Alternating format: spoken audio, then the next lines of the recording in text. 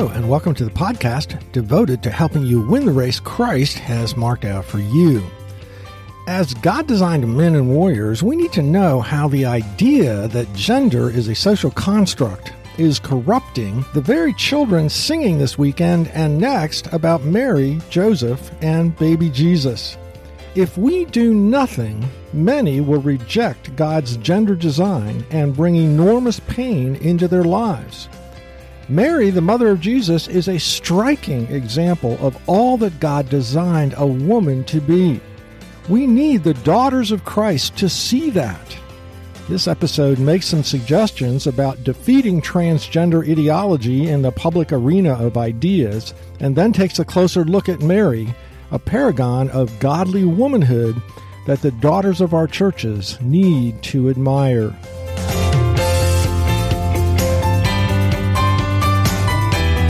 Thanks for joining us today for the final episode of Season 2, episode number 61 of Mission Focused Men for Christ. My name is Gary Yeagle. God has created us to fight to spread Christ's kingdom of truth over earth at this cultural moment. The battle to protect our wives, kids, and others is fought in the world of ideas. The weapons of our warfare have divine power, writes Paul, to destroy arguments and every lofty opinion raised against the knowledge of God and take every thought captive to obey Christ. Notice that 4 words in this description of battle have to do with thinking correctly: arguments, opinion, knowledge, and thought. Satan, the father of lies, follows a simple strategy, darkening human understanding. However, God, the author of truth, is the designer of mathematics and logic and an orderly world. He is the divine logos, says John. This term, from which we get the word logic, represented the organizing principle of the universe in Greek philosophy. We need to be certain that the rising generation understands that anti-biblical views are always going to fail logically, but they may need help in seeing this flawed logic. Here are some examples of flawed thinking about gender identity. First, what our kids are hearing. Gender is a social construct. You must ask a person for his gender identity because gender identity and biological sex, called sex assigned at birth, are unrelated, meaning your body has nothing to do with your gender. We're told that some people are born into the wrong body. What is a logical response? The desire to support a friend, especially one who is ridiculed for being T, is both understandable and Christ-like. Christians ought to be known for befriending transgender people because they have inestimable worth as those made in God's image. Furthermore, usually we win others more to a biblical view by loving them well than by persuading them of their faulty thinking, though both are necessary. But real love is never separated from truth. So here is a response to transgenderism. First, transgender ideology attempts to base reality on the subjective feelings a person has instead of biologic and genetic reality. Feelings don't determine reality anywhere else in life. We don't allow our feelings to determine our height, our weight, our eye color, our skin color, or shoe size. These are objectively determined for us at birth. Even if we are adopted, we can't change the DNA that shapes our eye color, height, weight, and shoe size. That is reality. That reality doesn't change according to how we feel about it. Feelings don't determine gender either. Our DNA determines our gender. Every single one of a girl's 37.2 trillion cells is marked with XX chromosomes. She is a girl.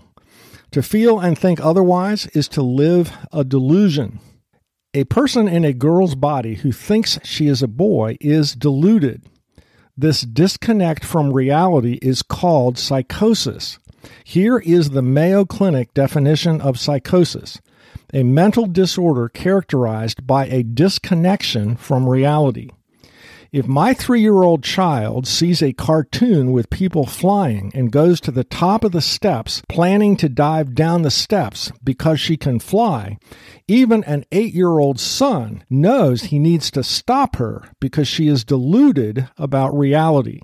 It may hurt her feelings to tell her she can't fly, but that is reality. To allow her to believe a delusion and dive down the steps is cruel. Thin people who feel overweight, when in reality they are not, are called anorexic. They are deluded. Correct medical treatment is not to affirm their delusion.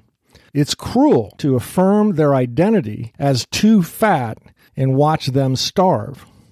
Such people need professional help. The way to be kind is to help them see themselves as they actually are. Here is something else that our kids are hearing. There are more than 2 genders. The idea that there are 2 genders is old-fashioned and proven wrong by the fact that some people are born intersex. What is a logical response to this argument? It's true that rarely some reproductive systems don't develop properly along male or female lines. This condition is a disorder of sexual development, not a new gender. Some people are born without limbs. Some are born blind. Some are born with extra chromosomes. Others with missing chromosomes. Disorders of sex organ development are not evidence of a new sex category, any more than disorders of the cardiac or respiratory system are evidence of a new kind of heart or lung.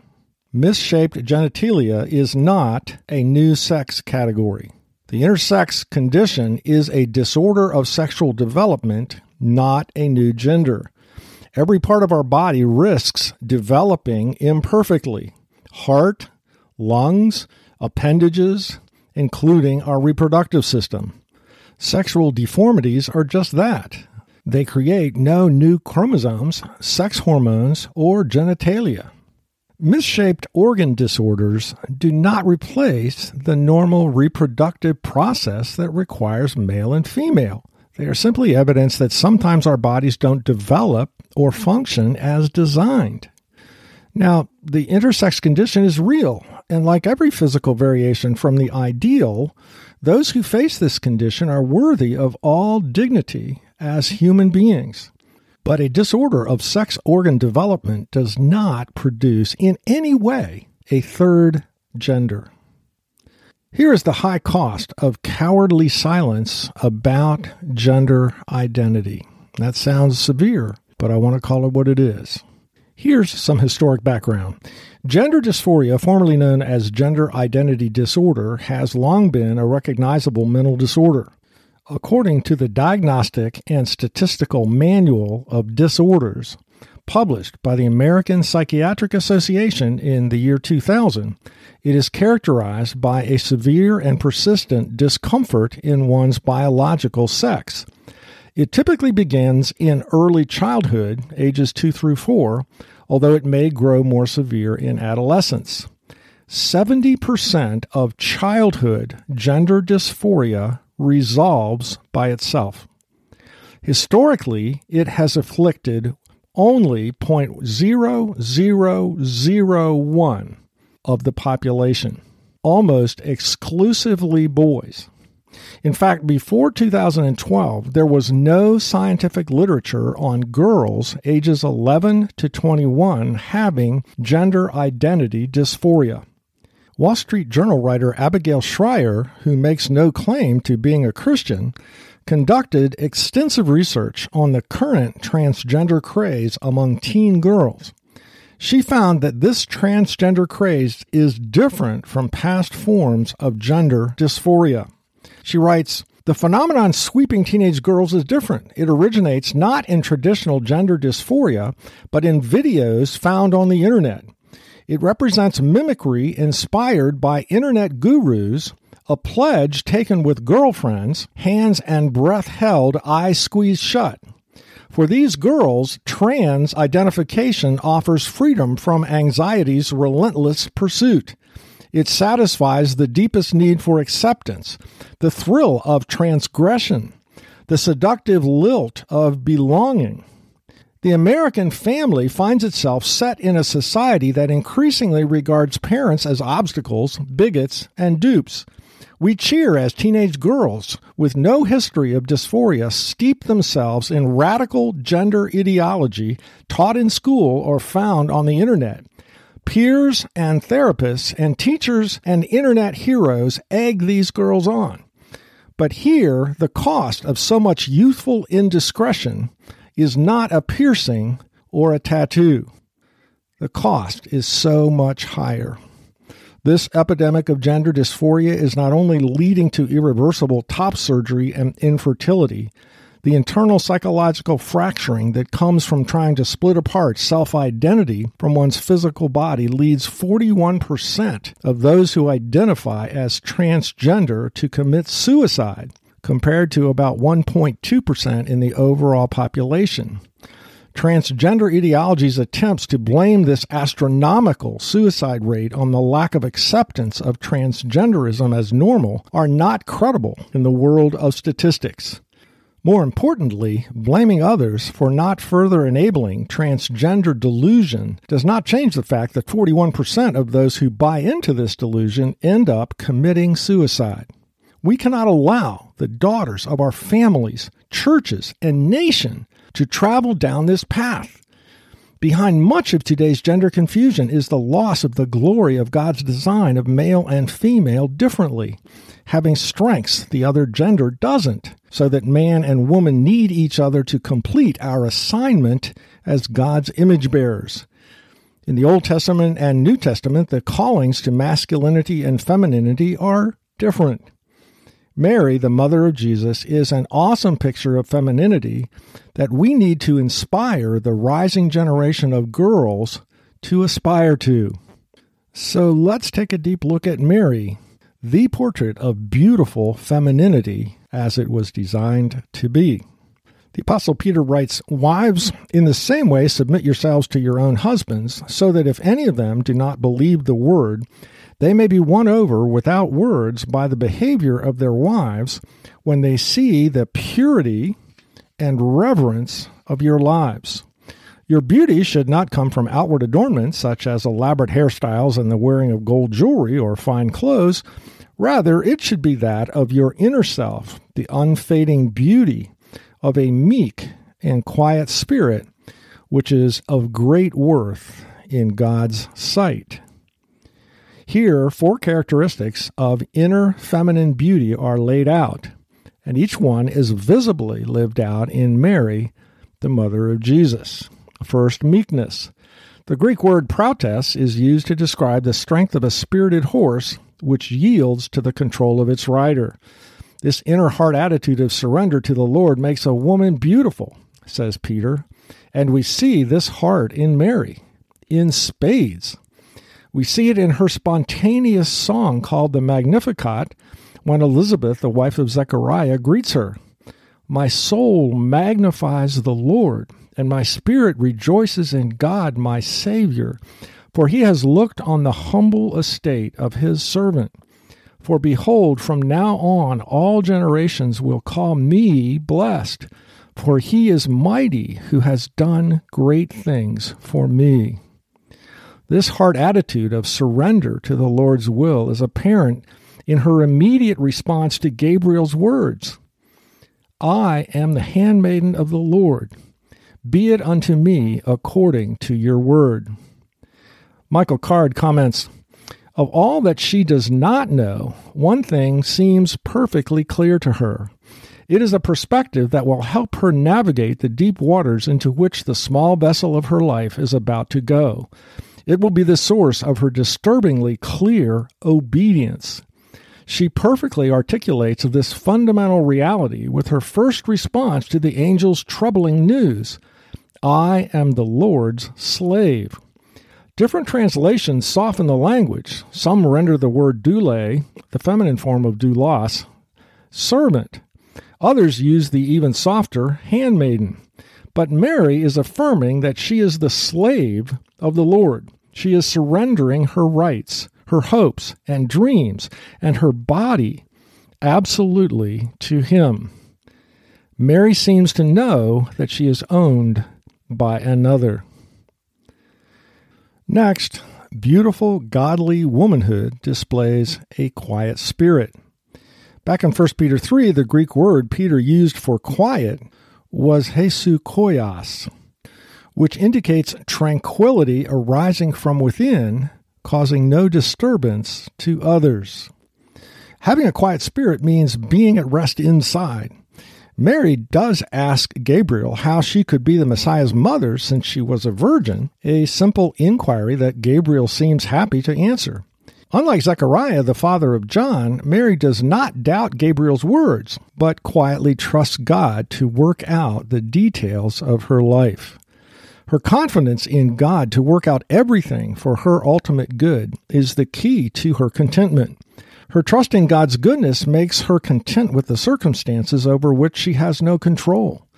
Mary's quiet confidence that God's words and promises are trustworthy comes out in the closing words of the Magnificat. He has helped his servant Israel in remembrance of his mercy as he spoke to our fathers, to Abraham, and to his offspring forever. God remembers. That is, he keeps his promises. He is utterly trustworthy, and that confidence in the heart of a woman makes her beautiful. Next, beautiful godly womanhood is displayed by purity. Peter commands Christian women to be pure. Mary and Joseph, though engaged, were virgins. In a world that will scorn the daughters of our church for saving sex for marriage, we need to protect their hearts from the lies of Satan and the culture. As we guide our adolescents into an accurate understanding of sex, we need to help them see some things. Here are a few of those things. First, that sex is exhilarating, heart-pounding fun, and enormously pleasurable. Second, that in the context where God places sex between a married man and woman, God urges them to drink often and deeply of sexual pleasure. See Song of Solomon, chapter 5, verse 2. Third, that their instinctive feeling of discomfort when they are naked in the locker room or doctor's office tells them something. It causes them, and the medical staff hopefully, to quickly cover their private parts. We need to help our sons and daughters realize that this God-given instinct to quickly cover up our nakedness is intended by God to protect us. It reminds us of the moral law written on our hearts that naked vulnerability is to be saved for marriage. Fourth, that when a human does expose his nakedness, especially his private parts, to another, that exposed human is vulnerable to enormous psychological damage if that nakedness is not valued, cherished, and loved. If after the exposure he does not feel loved unconditionally, the internal rejection is psychologically traumatic. That is part of the reason why rape is so emotionally devastating. It is the most profound of all violations of one's personhood. Fifth, that God protects the inner recesses of our private souls and bodies from being irrevocably injured by the rejection of another human by requiring that I only reveal that nakedness to one who has vowed before God, the state, the church, my family, and my friends that we will both unconditionally love each other for life, entering the covenant of marriage. Sixth, we need to help our teens understand that having sex with one who is not committed lifelong to unconditionally loving you, but moves on, is like two pieces of paper glued together and trying to tear those papers apart again. Their soul gets torn, but we might not even realize the damage to our soul that has been done. Seventh, we need to help them see that the biblical view of sex might explain why the intimacy of sexual union is so emotionally, physically, and spiritually powerful. Because God designed sexual union not only to be the richest of blessings for humans to enjoy, but as a type, the explosive pleasure of which points to the immense pleasure that will one day be ours in our spiritual union with Christ, our bridegroom. Finally, that it is Christianity's high view of sex as precious, the ultimate expression of vulnerability and of giving one's whole self to another, that lies behind its teaching that it be saved for marriage. The high biblical worldview of sex makes so much sense. Gloriously, Mary, the mother of Jesus, was sexually pure. Such purity was not because she never had sex, as some in the Roman Catholic Church believe. It is because she didn't have sex until marriage. Jesus had 4 brothers and at least 2 sisters. The fourth expression of beautiful womanhood, says Peter, is reverence, fearing the Lord and not man. Peter's command to Christian women is to disregard what anyone thought of them but God. Peter commends a reverence. The Greek word here is phobia. In context, it refers to the fear of the Lord rather than the fear of man concerning fashion. Christian women don't pursue beauty based upon the culture's latest fads, says Peter. Your beauty should not come from outward adornment, such as elaborate hairstyles and the wearing of gold jewelry or fine clothes. Archaeologists have found numerous portraits and sculptures from the 1st century in the Roman area showing elaborate braiding of women's hair and the wearing of ostentatious jewelry. Peter is not saying to women, look frumpy and wear outdated clothes for Jesus, but that the one they should most want to look beautiful for is their Lord. Peter continues, rather, your beauty should be that of your inner self, the unfading beauty, which is of great worth in God's sight. When we look at Mary's Magnificat, we see her lifting up those who fear the Lord rather than fearing man. She exalts the upside-down values of God's kingdom people in contrast to the wrong values of the fallen world. She says, and his mercy is for those who fear him from generation to generation. He has shown strength with his arm. He has scattered the proud in the thoughts of their hearts. He has brought down the mighty from their thrones and exalted those of humble estate. He has filled the hungry with good things, and the rich he has sent away empty. I believe that only heaven will reveal the true beauty of Mary's determination to fear God rather than men. When she allowed God to make her pregnant without being married, the price she paid in her legalistic Jewish small-town community must have been staggering. As soon as she began to show, no doubt the tongues must have started wagging. That Mary girl seems really pious, but if you ask me, she and Joseph have been messing around. How many jokes would have been cracked about Mary and Joseph's explanation for the pregnancy? Into the only home she knew and only extended family she had, she brought enormous shame in a town where everyone would know about her out-of-wedlock pregnancy. It's hard to imagine one suffering the rejection of her community any more severely. The town elders were so moralistic and committed to their Jewish ways that when Jesus came back to Nazareth 30 years later and confronted them with their racist hostility toward unclean Gentiles, they tried to throw Jesus off a cliff. Mary and Joseph would have appeared unrepentant over their fornication. Might they have been thrown out of the synagogue? Well, Mary chose to fear God and not men. And we need to help our daughters realize that true beauty in God's eyes and even in human eyes is the inner confidence of a woman who is too strong to yield to peer pressure, but instead stays true to the loyalties of her heart. What might happen at the dinner table during the Christmas holidays if you asked, how do you think Mary is a good example of womanhood for young girls today to follow? Well, our time is gone, but I want to recommend an earlier podcast entitled Leadership Lessons from Jesus' Dad, Season 2, Episode 6. That's December 12th, 2020, where I examine 7 characteristics of Joseph as a godly father. That's Season number 2, Episode number 6 from 12/12/20. Do have a Merry Christmas, and in 2022, may we all come to know Jesus more deeply, love him with greater loyalty, and fight for his honor with greater passion.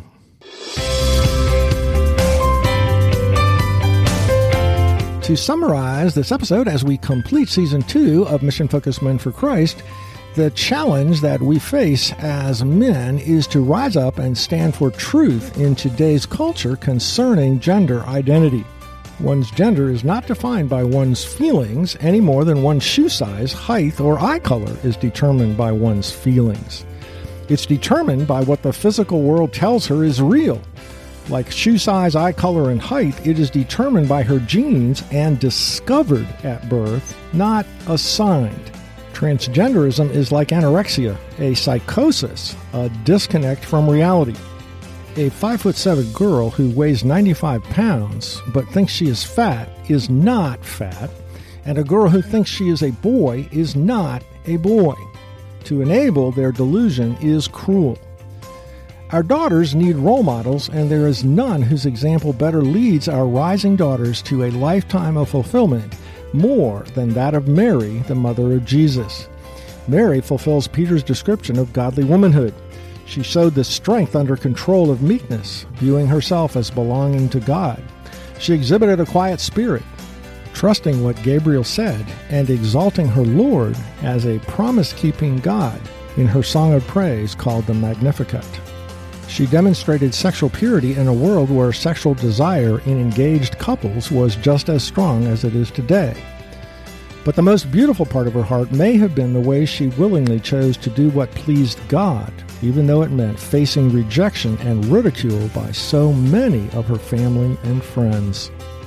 Thanks for listening today. Next week's message is entitled How Not to Waste Your Life in 2022. I hope you'll be able to join us.